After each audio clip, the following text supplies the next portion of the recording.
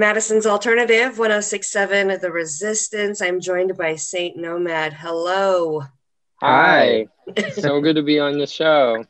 was in Thanks like for having in us. unison. You guys practice or? The brother thing coming out. Yeah.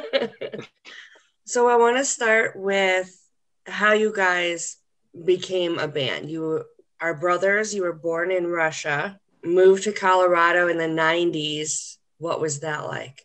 It was really quite an adventure. I mean, we were kids. I was 6 years old, almost seven. Ruslan is a year older than me, and Jan is a year younger than me. So we were all kind of within that same age. And I just remember being shocked by how big New York City was. And then I was shocked at like the food that people ate here. I remember crying in school because I didn't understand what anyone was saying. And I was the total awkward kid who wore Goodwill sweaters before it was the cool thing. Your bio tells us that you felt like outsiders, like nomads, but you found a home in the music you create. How did music come into your lives? Yeah, I think that was a huge part of, I feel like, how the three of us really coped with that season. Our grandmother was actually a piano teacher. And so it was kind of like the rule in our house. Anytime anybody turned 7 years old, you started piano lessons with grandma. That was kind of like our first exposure to like learning how to play music. And then our parents were just both super musical. They didn't do it professionally or anything, but they just loved music. So we had a ton of music playing around the house all the time. It was like usually traditional Russian folk music and like bands from the 80s that my dad would listen to. And it was all in Russian. That was the music that was playing in our house as we were growing up. And I think the older we got, at first it was mom making us take piano lessons to keep us off the streets, as she would say. But the older we got, the more we all just kind of fell in love with music, and it became our number one thing in life that we've been chasing since. So if you all learned how to play the piano and you all learned how to read music by playing the piano, how did you then decide who was going to play which instruments when you started a band? It was kind of like a hole needed to be filled, you know? At least for me, by the time that I joined the band, it was like, oh, they don't have a drummer. You play piano and you play saxophone, but you got to learn to play drums if you want to be part of Brothers. I think it's kind of natural. Want to start a saxophone band? Yeah, they weren't into that. I had a season of playing a bunch of different instruments too. I remember I played drums for a little bit and realized I can't really do that, can't keep a beat. And then I tried bass and I was like, oh, this is boring. And then I tried acoustic guitar, but my wrist hurt too bad. So I just stuck to keys and singing and writing. This is a little fun fact. I'm going to poke fun at you, Nikita, sorry. But Nikita has the worst rhythm when it comes to like tapping with his hands or like feet or something. He feels it. He has it. He definitely can sing like great on rhythm. He's got great timing when he's singing. But for some reason, like his dexterity when it comes to playing anything, well, it's his like rhythm that is horrible. Dancing too. Like I am probably the world's worst dancer. My wife has got the moves, but I do not. And when she tries to dance with me, it's just like one person dancing. You guys have also said that you're inspired by the Killers, Phantogram, and Tame Impala. Do each of you associate more with a different sound? That's a great question. I think yes. What would you guys say? I mean, the Killers were definitely, for all three of us, were a huge influence even as we were growing up. And like that, the album Hot Fuss that they released, that was like their first album. That was very influential for us. Just the way they blended electronic and acoustic elements has been a huge inspiration for us. What would you guys say in terms of, I would say the same. Like, I think the Killers has been a common thread between the three of us. We could all claim that as probably one of our biggest inspirations. Then, bands like Tame Impala have been more of a recent influence. And I think that kind of came naturally to the band because Ruslan produces most of our music. So being remote, especially now with COVID, oftentimes you don't get to work in great studios. You're like being a bedroom producer, producing stuff from your bedroom. And we really like how Tame Impala like blends like organic and a lot of heavy processing, on top of the tracks. And we kind of have to do that oftentimes because of, like I said, when you're tracking drums in a garage, it's not going to sound great naturally, right? So that's kind of been a double-edged sword. It could be a bad thing, but also I feel like that forces you to be a little bit more creative. I want to talk about your new song, Nothing to Lose, which sounds kind of depressing at first, but then becomes much more hopeful and optimistic. What is the inspiration for that song?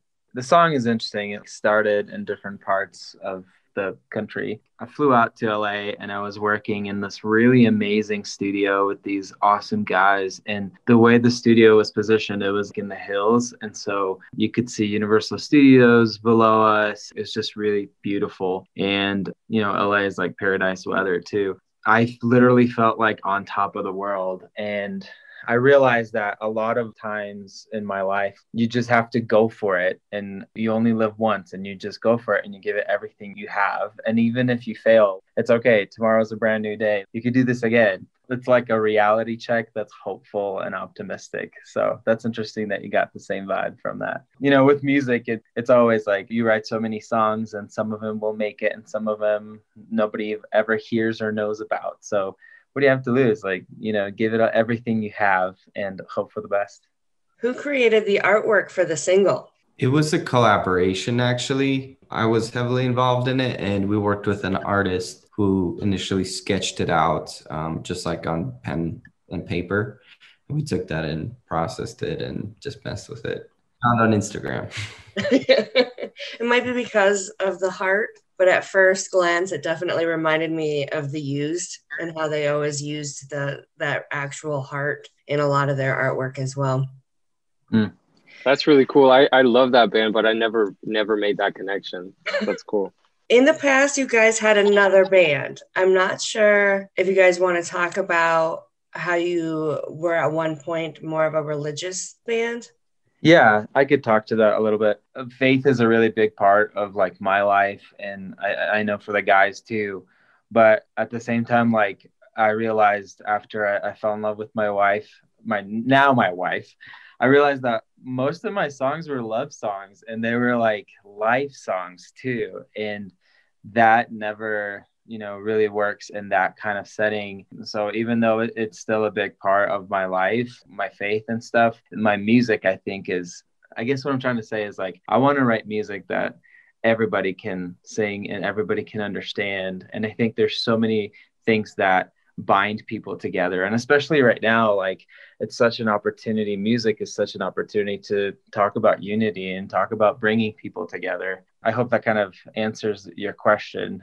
I still work with my church quite a bit. I still write other music too. That's not with Saint Nomad, but Saint Nomad just is our project. Our band is more of life songs, and it includes our faith, and it includes a lot of love songs. It includes things like Nothing to Lose. And unfortunately, some industries are just very narrow, and we're not fans of that. Dog attack. Sorry. Didn't know if somebody was going to ring my doorbell. We've heard from some other bands like Skillet and stuff like that.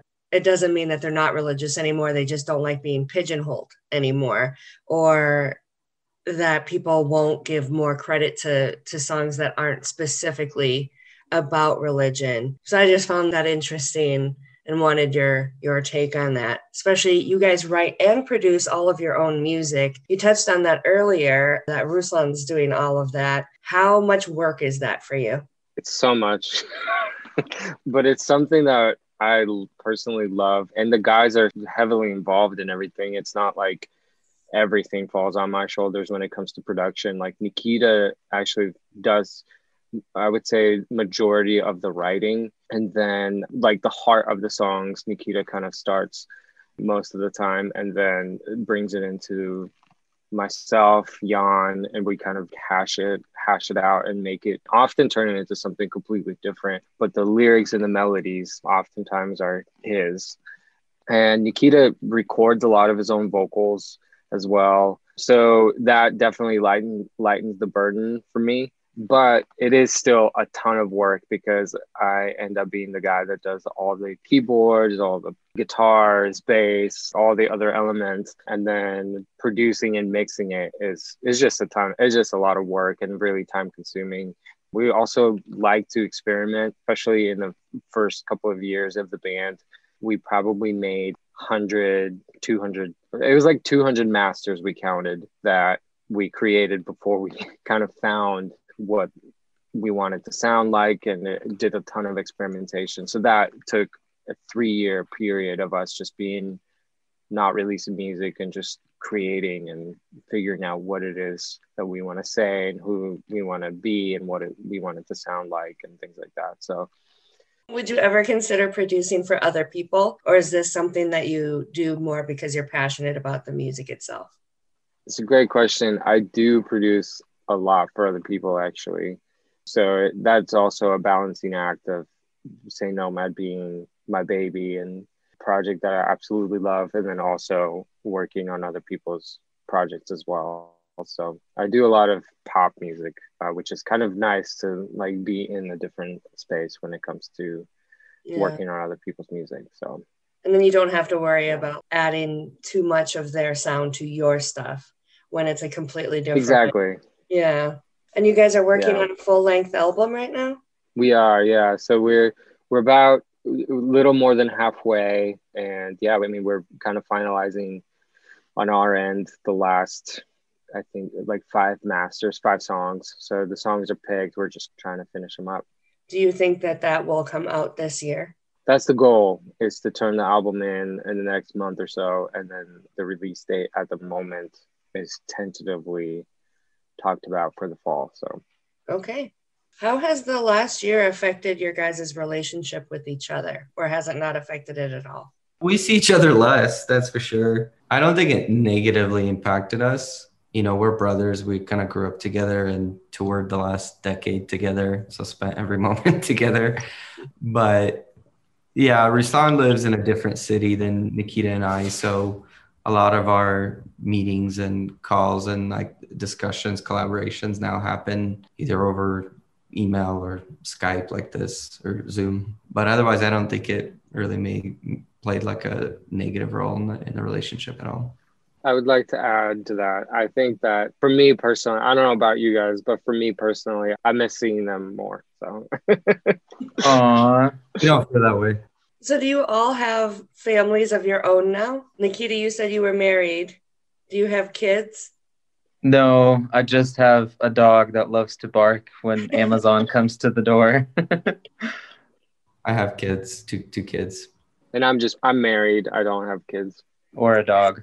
Or a dog. I just have a plant. Do plants count? Does that make us a family? Yes. Yeah. I don't know if plants are family members, but dogs are, right? I mean, I don't want to get in the middle of this argument. But at least plants don't bark while you're trying to That's produce. true.